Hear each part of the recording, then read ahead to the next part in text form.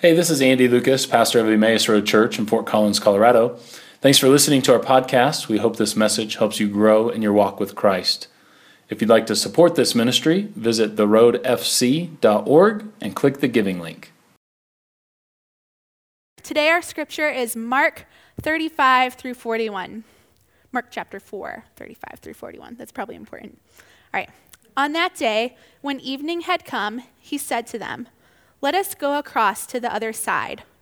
And leaving the crowd behind, they took him with them in the boat, just as he was. Other boats were with him.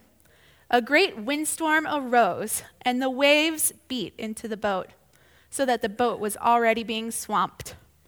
But he was in the stern, asleep on the cushion. And they woke him up and said to him, "Teacher, do you not care that we are perishing?" He woke up and rebuked the wind and said to the sea, "Peace, be still." Then the wind ceased, and there was a dead calm. He said to them, "Why are you afraid? Have you still no faith?" And they were filled with great awe and said to one another, "Who then is this, that even the wind and the sea obey him?"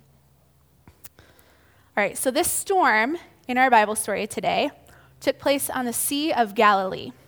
Now, Jesus spent a lot of time nearby the sea doing his ministry, and it's the setting of a lot of Bible stories.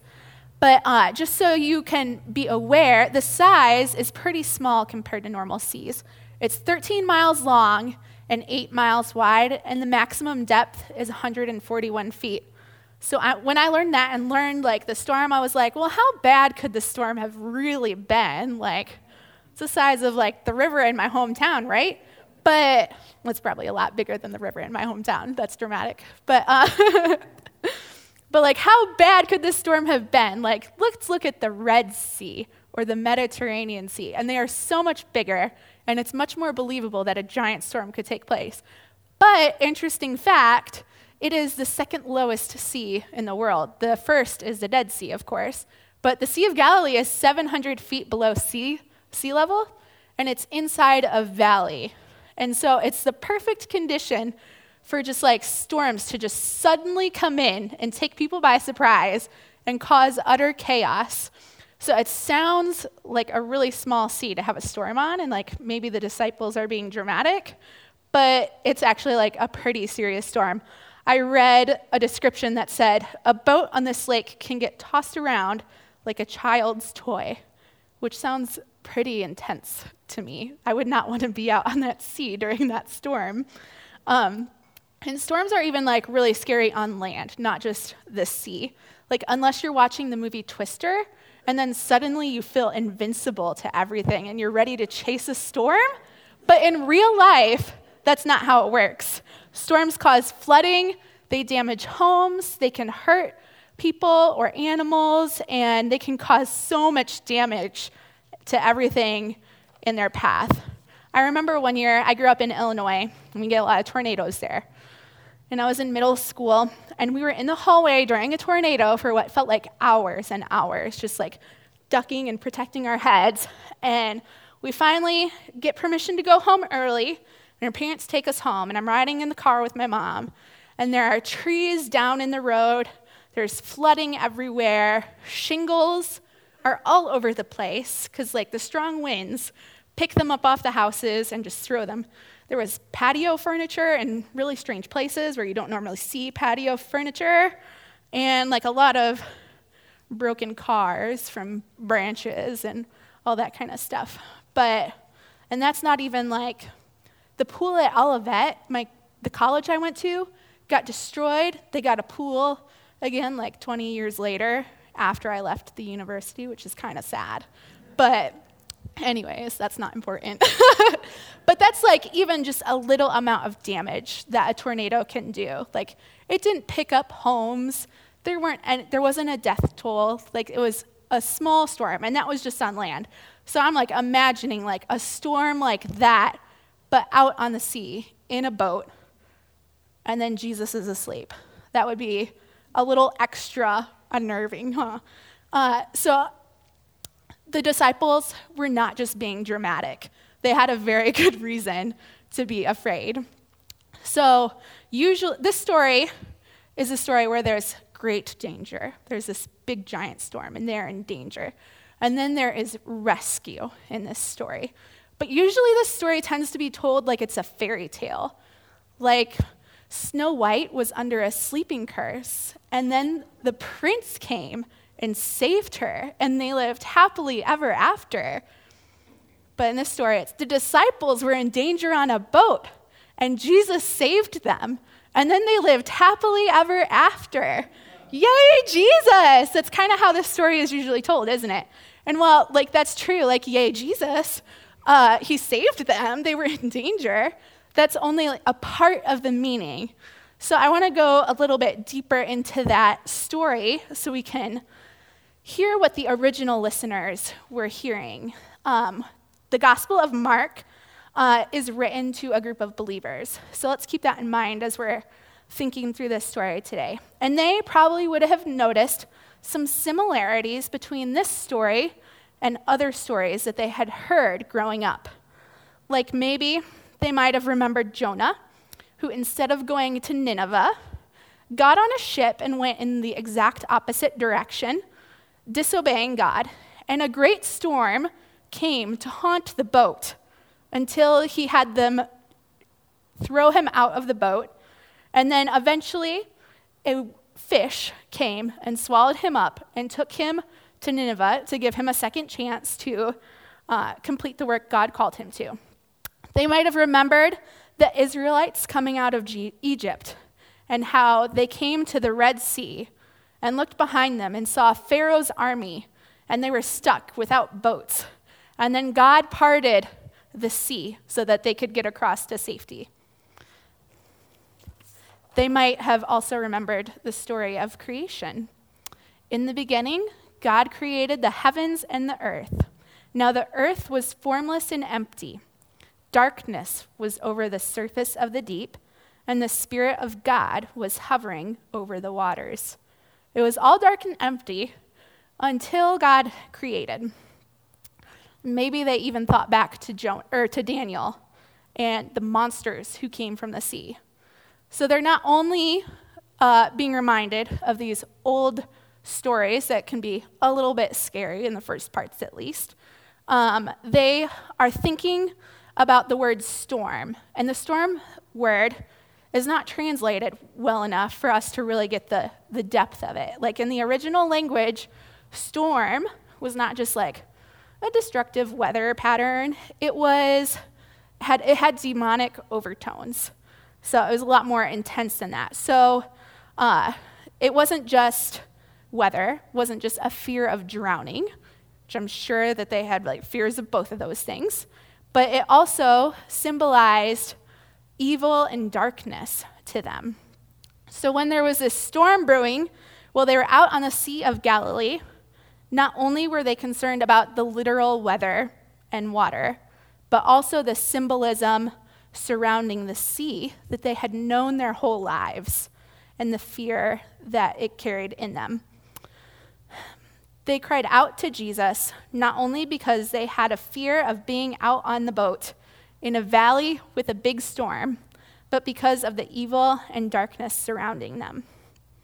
And maybe you have a similar situation like that. You feel like the evil and darkness has surrounded you with a lost job or a broken relationship, a mental or physical health problem, the loss of a loved one, feeling helpless or overwhelmed by the evil that's in the world.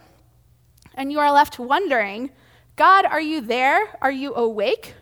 Do you even care? In our story, when Jesus wakes up, he rescues them, and the power of God is shown in a miraculous way. In this moment, we are reminded that the kingdom of God is at hand. It's here, and it's moving, and it's making things new. And the same power is what created the world from darkness and waters. It rescued the Israelites from slavery and helped them cross the Red Sea. It rescued Jonah from the waters and gave him a second chance. It's the same power that offers love and forgiveness to everyone. It welcomes the strangers, heals the sick, raises the dead, and calms the storm. It has authority over the demonic forces, over darkness, and over evil. So the purpose of the Gospel of Mark is to show Jesus as the embodiment of the kingdom of God and to invite the people to follow him as they anticipate his final coming and renewal of all things. So Mark opens in chapter 1 with John the Baptist preparing the way for Jesus. And then in verses 14 and 15 it reads, "After John was put in prison, Jesus went into Galilee proclaiming the good news of God. 'The time has come,' he said. 'The kingdom of God has come near. Repent and believe the good news.'" Jesus announced the kingdom's coming, and he also incarnated its presence. Jesus is the king. He's the descendant of the King David. He's the Messiah. So he is anointed to save the world. And he came into the world to usher in God's kingdom. And we see that in the things that he says and does. He healed the sick. He made the blind see. He raised the dead, multiplied resources, welcomed the outcasts, calmed the storm, plus like a whole host of other things. So he is announcing the kingdom of God in his words and teachings. And we get a glimpse of what the fullness of the kingdom of God will look like in the final coming and the final renewal of all things in these small acts that Jesus is doing on earth. Those who receive and participate in the kingdom of God are the disciples of Christ. And when we read about the disciples, we are not only reading about the disciples who were physically there with Jesus in the story long, long ago, but we are also reading about the whole church community during space and time. And when we read about the disciples, we are also reading about ourselves. So I want to challenge you guys as you are reading your scriptures and hearing the stories that you picture yourself as the disciple and kind of take that stance on to learn the story and take it in. When the disciples witnessed the power of Jesus, we are witnesses of that power too. When they spread the good news of Christ and the kingdom of God, we are also inspired to do the same. When Jesus rebukes the disciples, which he does a lot, we also stand convicted. And when the disciples are a bit dense and don't understand, which is a lot also, or even when they betray or abandon Jesus, Jesus forgives them. And then in those times, we are faced with God's forgiveness and love in our own journeys of being a disciple. So it is good news that even though we fail, Christ forgives us and still invites us to follow him. The good news of the kingdom of God is that Jesus constantly forgives and offers that invitation to be his disciple. When Jesus rescued the disciples from the storm, we see God's kingdom in our world. Jesus took on the role of defeating forces of evil and darkness as the storm raged and the waters crashed.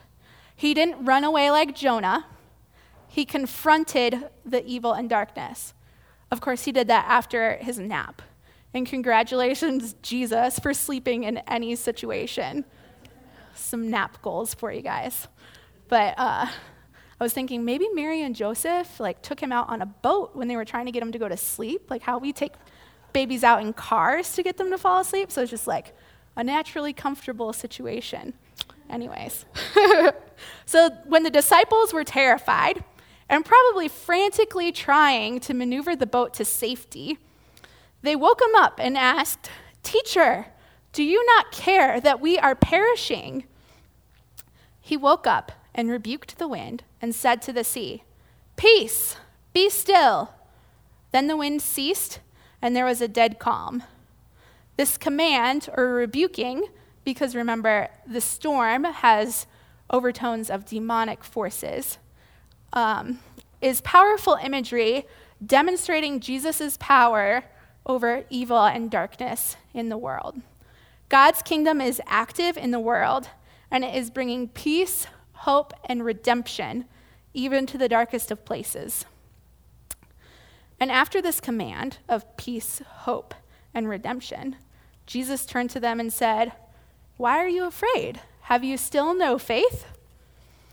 Which kind of sounds harsh. And scholars suggest that a better way to phrase this question to catch the original language's meaning is, "Why are you afraid? Do you not yet trust God, whose rule is present in me?" And remember, the Gospel of Mark was written to an audience of believers. So this question moves the believing readers to have faith in Jesus, to keep having faith, and to trust that he is at work in the world, even when things don't look great. Like it probably didn't look great in that storm. It's a nurturing question. It's not meant to be shameful. So when I usually read this, I kind of read it as like, oh, like the disciples just got burned. Like Jesus is being a little harsh, right? But no, it's supposed to be a nurturing question, not one that's imparting shame. So he's attempting to bolster them and remind them that he's ushering in the kingdom of God, because God's authority over evil is also Christ's authority over evil. So Jesus was with the disciples, going about normal activities, boating on the sea, and suddenly there were these forces of evil surrounding them, like the storm in this case. But at other times, they battled demon possession, sickness, angry men plotting, powerful men capturing Jesus, soldiers crucifying Jesus. And Jesus responded by calming the storm, loving his enemies, healing the sick. He died on the cross and rose from the dead victoriously. He has authority over evil, and his authority is sometimes shown in ways we don't expect or understand, like submitting to death on the cross and then rising from the dead, probably pretty unexpected. And then the disciples witnessed many amazing things with Jesus. They heard him teach regularly, they were with him all the time, but still needed this nurturing nudge to remind them. I'm sure that they had tons of questions all the time, and they were processing a lot, and maybe like in disbelief, like hitting themselves in the face. Like, is this happening? Like, what just happened? They're probably like, what? All the time with Jesus.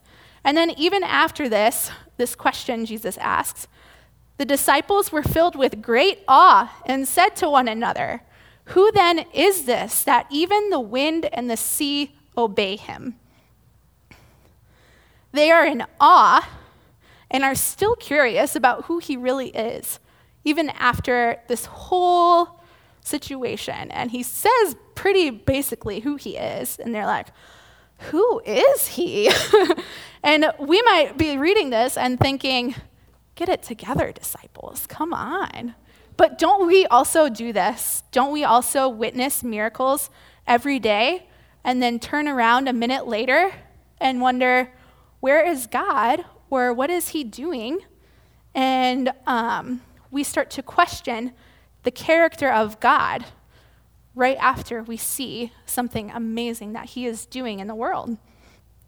Yet Jesus still invites the disciples to follow him, the disciples who were with him and the disciples who are us.